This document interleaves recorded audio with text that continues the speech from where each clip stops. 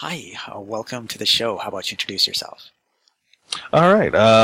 My name is Rob Leach. I am the co-founder of Indie Voyage, a indie game publisher, and we've been around for just over 2 years, close to 2.5, and we've published one game, Reassembly, which has been out for 1.5 years, and currently publishing two others, Zavix Tower and Venture Forth. Okay, so what inspired you to get into publishing indie games?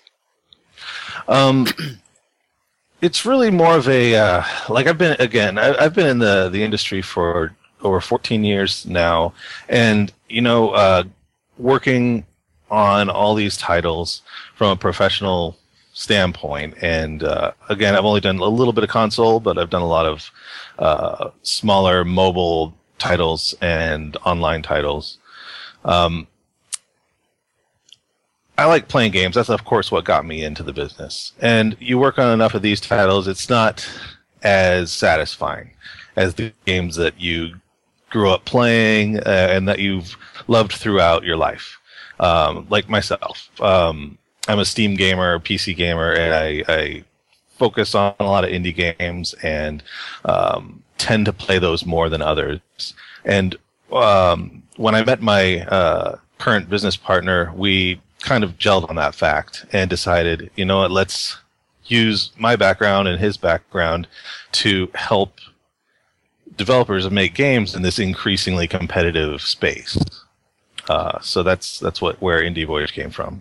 And are there any specific types of indie games that you focus on, or did you have a preference for? I mean, it sounds like you're more into kind of the nostalgic type of gameplay versus some of the newer type of things. Or what's your, what's your focus? My focus has been, oddly, I think the three that we're working on do harken back a little bit. They do have a bit of an older feel. I do like being very progressive on things like adventure games.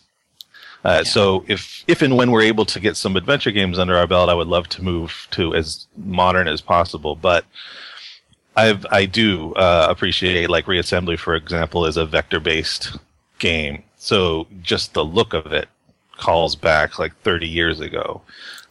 Yeah.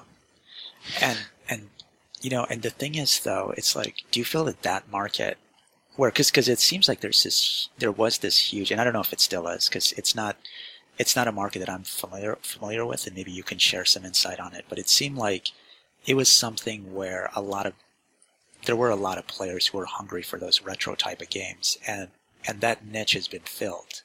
And it's getting filled, and it's still continuing, it seems. But how do you, focusing on that, there are publishers that are doing that. And then I was just looking at, I don't know if you've heard of YouTuber's Life, which is... that game looks... I want to get that game. It looks very interesting. Yeah, right? And that's more... Yeah. That's not really nostalgic. It kind of, it takes mechanics, or, some obviously proven mechanics, but applies it to a situation and genre a topic that's kind of more current. Mm-hmm. And I'm looking at the sales and I'm like, wow, and it's going to be like Goat Simulator, where right. where like even the Goat Simulator company, they worked on some serious games before, Mm-hmm. and then they release Goat Simulator and boom, right, it makes the whole company. So how do you handle your kind of nostalgia versus kind of the fact that there's these huge underserved markets that people who've been in the industry don't really care about, but they're willing to buy games, Well, my perspective and our kind of approach is that for an indie developer, you don't aim for a hit. You aim for selling and being able to make a living off of this. That's what most of the developers want. They just want to be able to live their life and do what they love at the same time. Now, it helps if you sell 1 million and your game just catches fire. There's, that story is a very sexy story. But for the most part, if you're a developing team of 1 to 3 people, 80,000, 100,000 sales is enough to keep an entire team like that going for a year or more. And go ahead. Oh, well, what I was going to say is, but then when you talk about being a publisher, Yes. They're different dynamics, right? Because now you have to take a percentage or a cut, and then Steam takes a cut, or the mobile platforms take a cut. And so I think, is there more of a focus on, okay, is this going to have commercial success, or do you feel that, you know what, just let the developers develop what they want to develop and see where the cards fall? At this point, it's the latter. Like, we do not have a hand in the design. We help pick we pick games that we're going to support, generally PC, indie type titles. We don't go for mobile. We don't go for console yet. We target just PC, Steam, Mac if you can get it. Those are great because I own a Mac laptop and like playing these games on a Mac laptop when I can, but I prefer it on my PC desktop. But when we come out to help a title, yeah, we do take a percentage. It's 10 to 15% depending, and we take it after Steam takes theirs. Well, that's surprisingly reasonable, actually. Well, we do it because, again, both my business partner and I do have we have day jobs. Okay. So we put all the time we can into the indie game, and our method is if we get several games, then we're making enough of a percentage off all those games to actually keep us going. And if a game is a hit, then we actually get enough for us to do really well. But that's the if. But if we're selling, like in the year we're on contract with the game, if the game sells like 60,000 copies, that's actually not too bad for us. It keeps us going for another year. And at the reduced rates we're taking, and it just it allows us to keep going until one or more games sells just a little higher than average. Okay. And that's kind of what you want to do, because like you just said, a game company can go for years and make tons of games, and then they have that one that's just a strange hit. Yeah, and I feel like,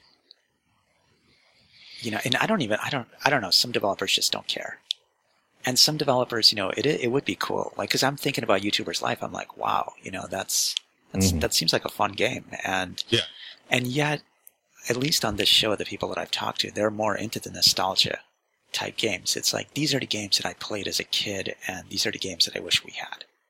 Like, right. Where's that coming from? Like, what is? And I had this discussion before, and I think maybe it's just that it's kind of like 30 years ago, the adults of that generation loved cars because that's what they had as right. And so maybe that's where it's coming from. I don't know. I mean, do you feel way more satisfied when you play those types of games versus, say, something like YouTuber's Life? Well, it's interesting. I mean, I want to play YouTuber's Life because I wound up playing a lot of sim games. Oh yeah, okay. Well, the sim games I wound up playing were really like Sim Theme Park way back in the day, and then, I think it was just Theme Park, and then by Bullfrog, and then Roller Coaster Tycoon. And that kind of has opened me up into a variety of sim titles, including like everywhere from The Sims to things like the YouTuber's Life. Like, that's the kind of stuff that interests me. Okay. Now, adventure games wise, that was my the passion games that I played, like from Infocom to Sierra to Lucas, even the Adventure Company, and then now there's just been this explosion of really artistic and beautiful adventure games, and both episodic and full-fledged titles that I've really been enjoying. Yeah. And so you're actually looking to publish adventure games now, because it sounds. It's adventure games. I like RPG. Zavix Tower is a bit of a throwback to the old Bard's Tale game, which I also grew up playing and really enjoyed. And it's kind of got a RPG feel mixed in with a dungeon crawler, like Diablo. And that combo is something that really interests me. I like the turn-based, party-based feel of and then exploring a procedurally generated dungeon and running into monsters. That's just something I enjoy, but it is very retro and less adventure. Venture Forth is a little bit more adventure, a little bit more of a Zelda, like Metroidvania kind of feel. And that also, while not specifically the story-driven adventure that I personally like, it's close enough to where it's a game I enjoy, and that's an important thing when we consider something we publish. Okay, and do you feel that some of these genres, because people have said like, why did the adventure game genre kind of die out for a little bit, or it died out? At least that's what people said. Do you feel that? Do you have any any insights on that? I mean, like why would adventures make a comeback now? Adventure games. Well, I do think that you're absolutely right. I think there was like a generational drawback. People remembered as a kid, and then it was vacant for a while, and then those people who liked playing them as a kid decided to make games like that. And so there was probably a 5 to 10 year gap where that was the case. Now, in terms of it going away, I mean, I specifically remember while everyone loved the game Myst, that's kind of the one that ended the run. Really? Because... Okay. Yeah, like after Myst and Myst 2, which were such a they stepped away from the traditional adventure game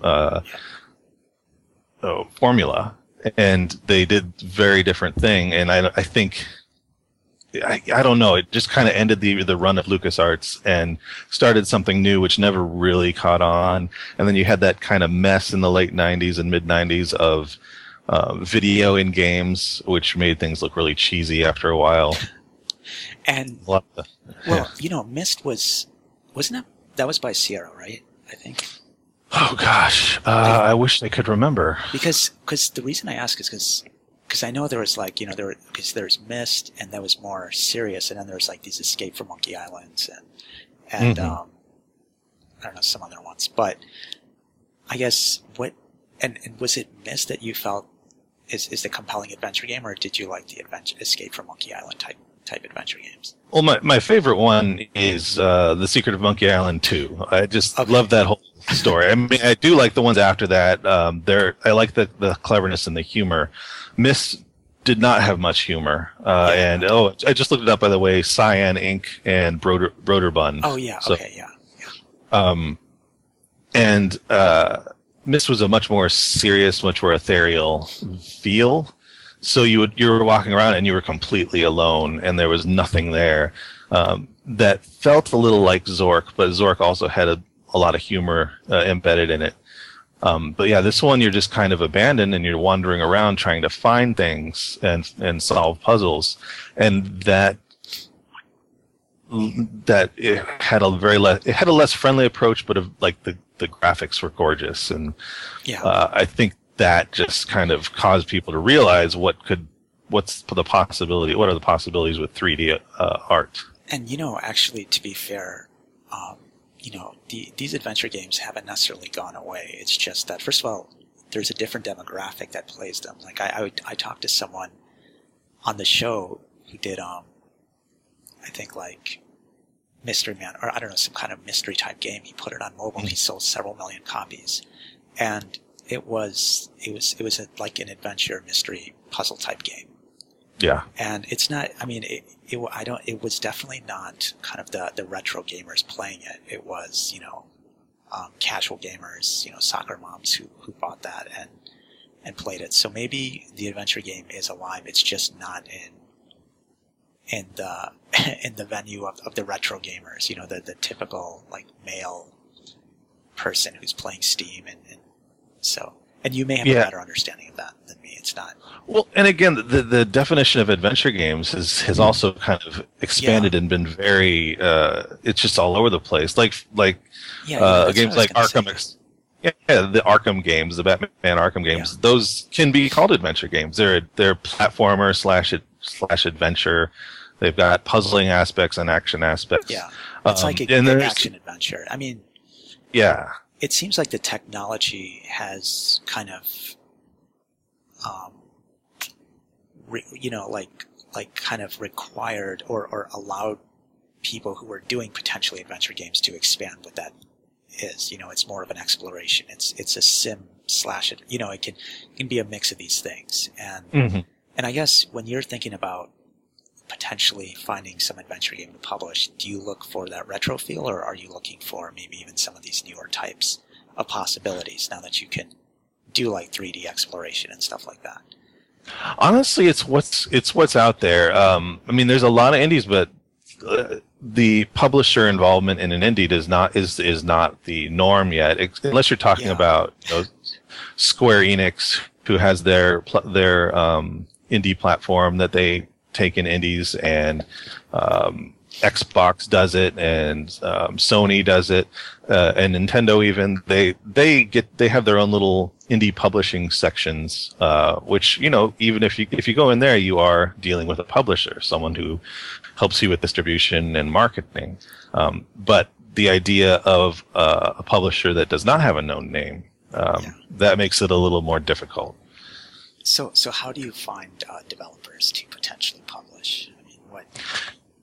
Just walking around and talking, honestly.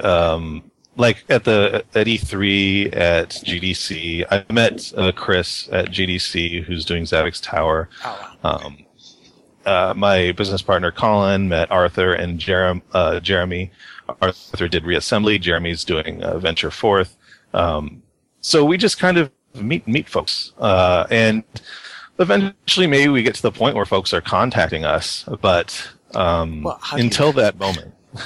How do you convince them to go with you? Like, what do you offer that says, you know what, okay, I'm willing to give 10 or 15%? Well, what you find, and what the kind of people we found are the people who've been making games on their own dime, or making a single game on their own dime for a while, and they're realizing that their money's running out. And we fill gaps in specialty. So if you have an indie team of like 1 to 3 people, there's a really solid chance you're not going to have the time or the ability to market yourself, to contact people, to focus on social networking. And you may not be as good at social networking as someone else. Now, some developers are totally comfortable and confident in their ability to go get their game out there. They're hooked up with all the industry folks. And by industry folks, I just mean other indie developers. And one indie dev can support another, and that's how you get your name out there. But in the end, only a small percentage of indie games wind up being on everybody's radar. And so all the other ones just have to find their market. And so as a publisher, we help you find your market. We help you try to get a good number of followers and people who will like your game. That's what we specifically go after. Hey, that person likes game A. That game is very similar to your game, so we're going to contact them. And even though the niches are small, a game player will continue to play games. They're not going to just play the same one over and over again. Like the smaller mobile titles, that's the case, but a PC gamer or a console gamer is going to constantly be looking for new content. And just being able to put another game out there in that niche that they like, they'll be wanting to buy it. They'll be wanting to look for it.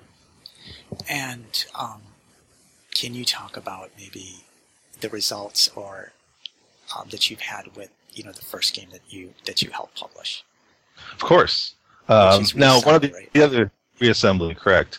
Now, the other thing we do help with is fundraising. We have used Kickstarter, and that is on its own a very scary and tough thing to do. It's not as stressful. And so just having help, being able to at least have some way to step away from the Kickstarter and focus on making your game, or focus on talking to your fans,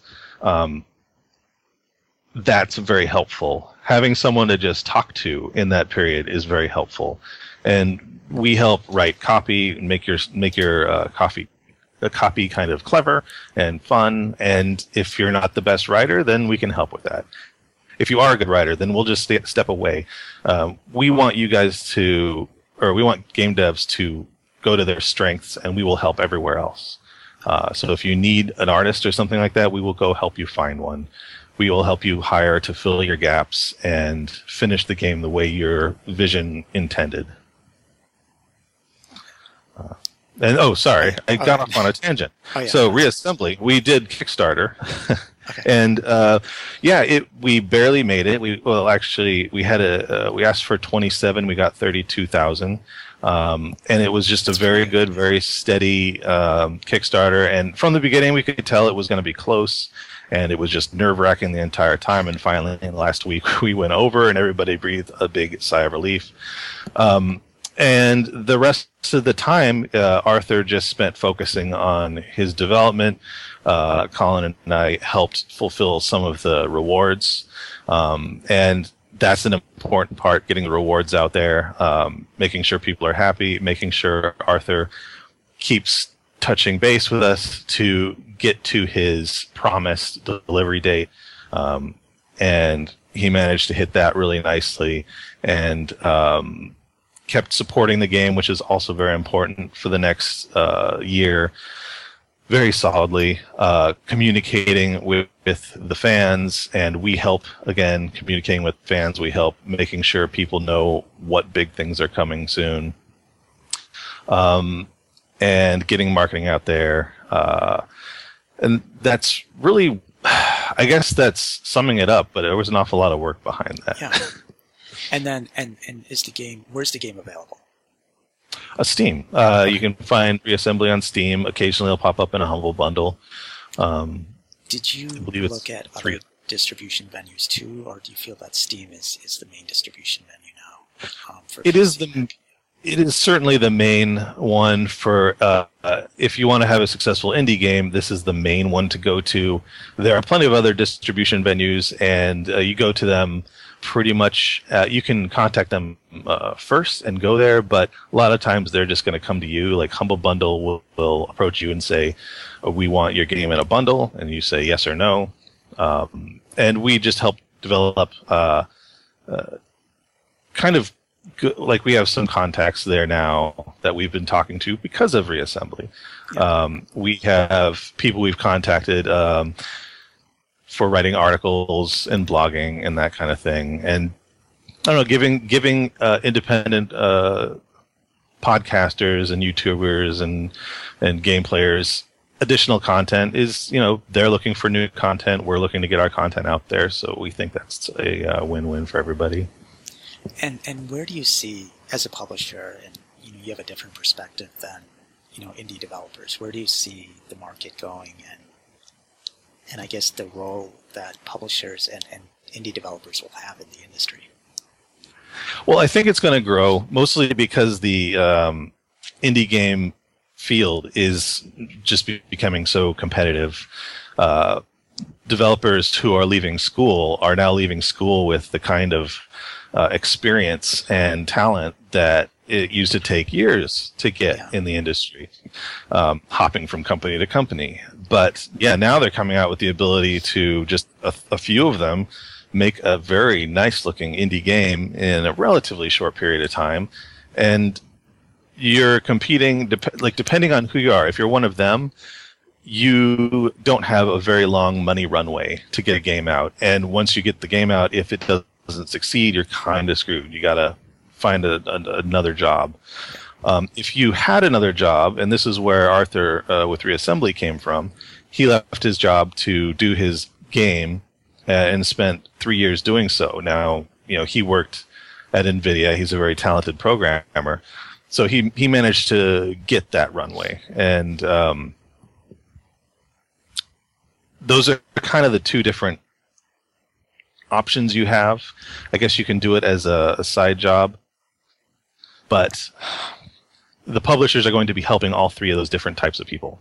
Yeah. The young people who don't have much money to deal with, and therefore have to get something out there soon. And they can get a good game, and that makes it a little easier on that side, but you still have to get them funding to be able to survive and actually finish their game.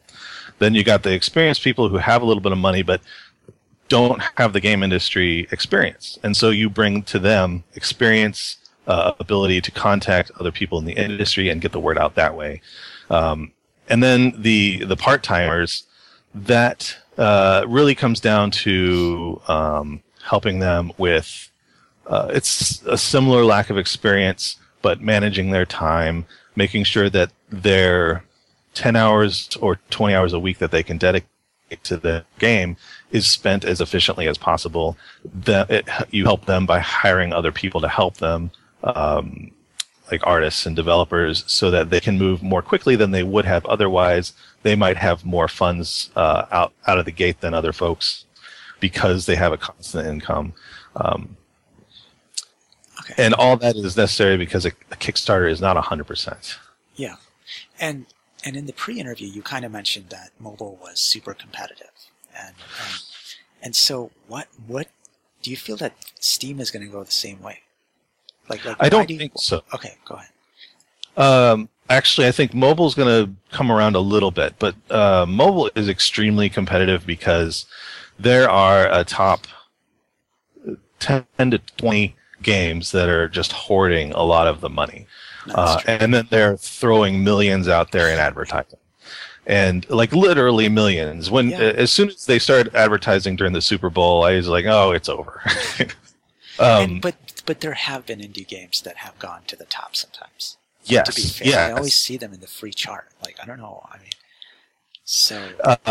And that is good. Like Flappy Bird, of course, was an indie game that made a huge splash and then was instantly copied a million times over. But it's such a rarity for an indie game to make it there. And for another game, let's just say even a non-indie game, it's just a crapshoot because you're going up against advertising that's just taking over every channel. Your players generally will play the same game over and over and over again. The casual market, like when I'm on the bus or the train and I see people playing and they're still playing Candy Crush, that's when I'm thinking, well, how is anyone else going to get out there? People are just stuck on Candy Crush forever. It's just a time waster. It's just something to spend your 5 to 10 minutes on as you go from place to place. But go ahead. I was just going to say there's a newer generation of people that have been growing up with this that are more interested in playing a whole bunch of games on their phone, and they spend more time and give more attention to a variety of games. So that's why I think the younger generation, though, right? Like, correct. Yeah, and that's why I think and that's why I think it's heading towards Steam rather than the other way around.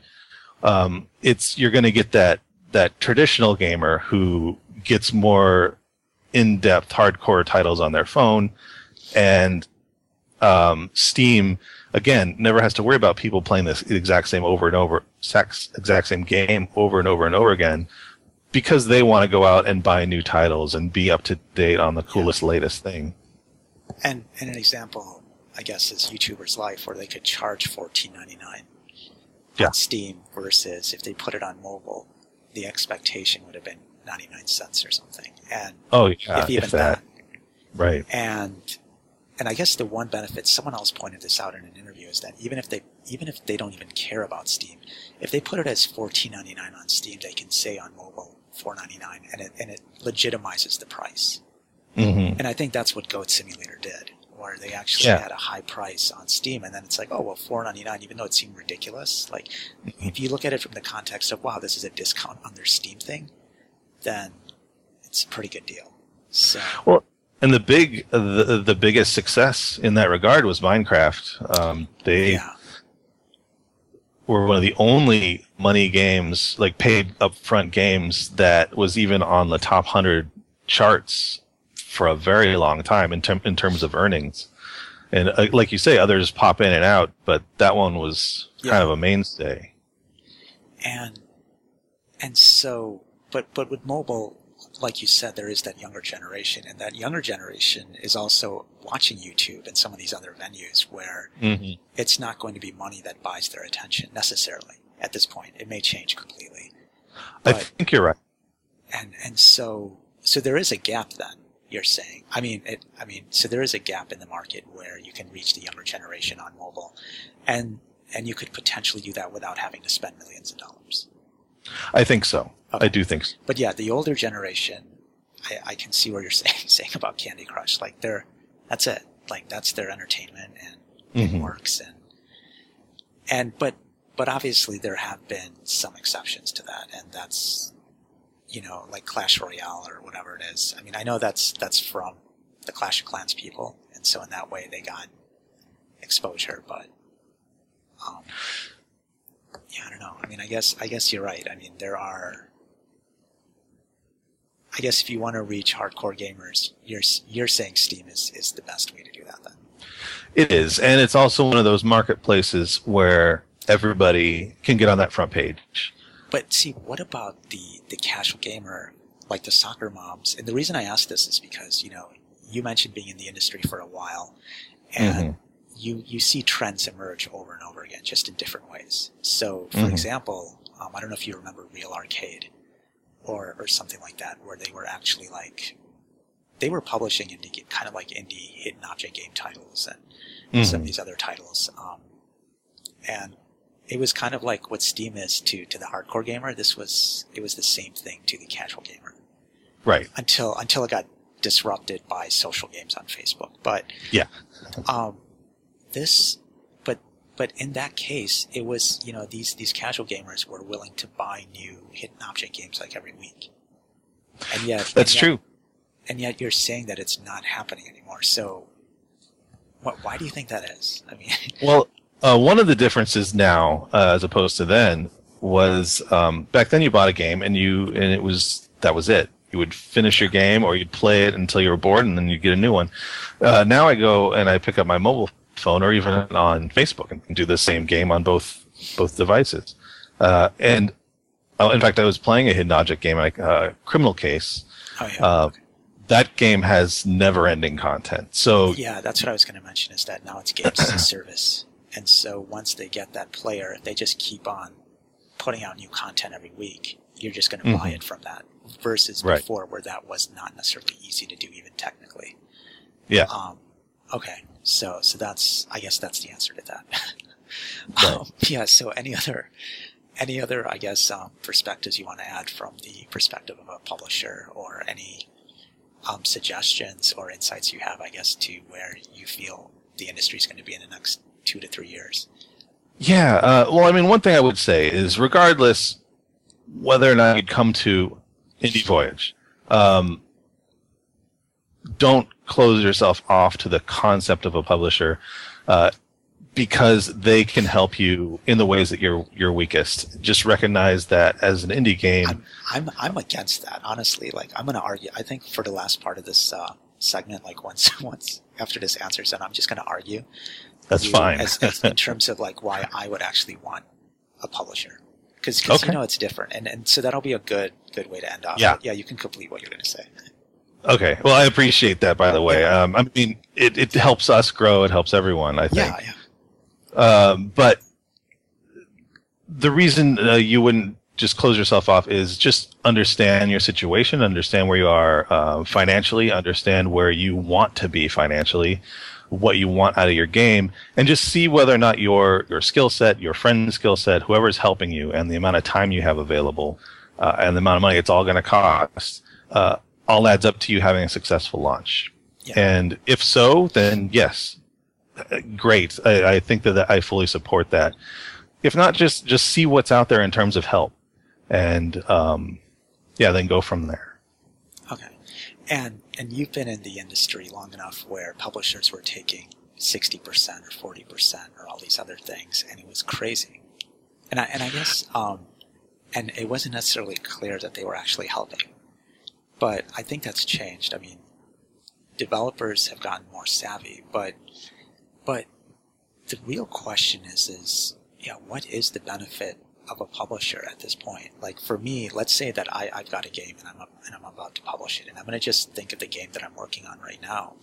Okay. When I think about games, and we talked about games as a service, I mean, basically, you need someone that, if you have a hit, it'll become a service, and you're just going to release content all the time. And at that time, is it really going to be the publisher that helps you do that? I mean, because they can maybe get you the audience at first, and even that's kind of questionable, because as you said, there are segments of the audience that don't respond to traditional ways that you would reach out, whether it's, contacting podcasters. You talked about indie YouTubers, that's a more legitimate way now for reaching certain audiences, and you don't need to be a publisher to reach out to those YouTubers. In fact, Correct. If you're an indie developer, they may even give you more they may treat you in earnest more so than if you were a publisher or someone official. And that's absolutely true. Both of those things. But a lot of times, and this is, again, not for everybody. Yeah, no, I'm just pushing back because, I don't want to be polite and then no one gets anything out of this interview. No, you're right. Well, I guess what I'm saying is that if you're not one of those people who, and again, we work with people who don't have those, have the time or the ability to go out and email and do web searches and find dozens and dozens and dozens of websites that kind of fit their genre. It isn't now. I mean, just to say it up front, it's not all that difficult. It really doesn't take that much effort. But you provide accountability, though, right? I mean, right. That's one we thing, provide. And also we're kind of tied at the hip. Like, if we don't do our job to get the game out there, we don't make any money. So that's kind of what our driving force is. We want to make sure that the game gets out there to the right audience. We want to spend as little as possible to make that happen. Because one, it's if you spend $10 to get $1 worth of play back, that's just kind of that's not a good sign. And if the developer is doing that on their own, then they're totally digging into their own pockets. So that's the thing you want to play is, do you want someone to help who can get you to that point where you've earned enough money to make a living, or are you confident you can do that yourself? And a lot of people always want 100% of nothing. And I've been there too, where you think what if you gave away, would you rather have 90% of $10 million or 100% of nothing?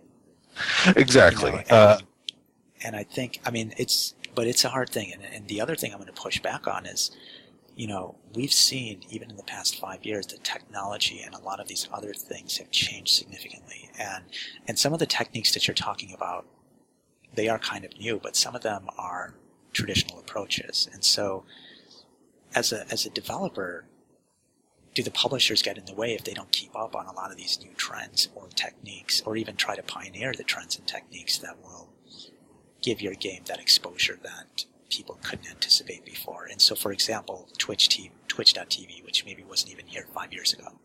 Right. But for some games now, it gave them the chance. Now, the game had to be good, of course, but it gave them a chance. And same with these YouTubers, where, you mentioned Flappy Birds. The reason why it went up there was because of PewDiePie covering it. Mm-hmm. Because it was on the App Store for 8 months before that or something like that, and no one cared. And yet it wasn't a publisher that found that new mechanism for distribution. It was, I guess, dumb luck. I don't know, and so what are your thoughts on that? Honestly, dumb luck is one of the driving forces to having a game that sells a lot. Yeah, exactly. And so then why should you deal with the publisher in that case? It's about increasing your odds. Okay. More than anything, it's just loading the dice in your favor as much as humanly possible to get to that point. Yeah. So it's raising the probability of success. Exactly, and that's what it comes down to. Okay. You look at what you have, and if you need more, that's when you go looking. Okay. And where can listeners find out more information about your publishing services if they want to? We are at www.indie.voyage. On Twitter, we're at IndieVoyage. Me, I'm at IndieVoyageRob. My Steam handle is also IndieVoyageRob. So, feel free to ask questions. Feel free to make fun of me or whatever you want to do. I'm happy to respond. Okay, cool. Thanks again for your time and your feedback and insights on the industry. So. Oh, thank you so much. I appreciate it. This was a lot of fun. Cool. Take care. Bye. Okay, bye.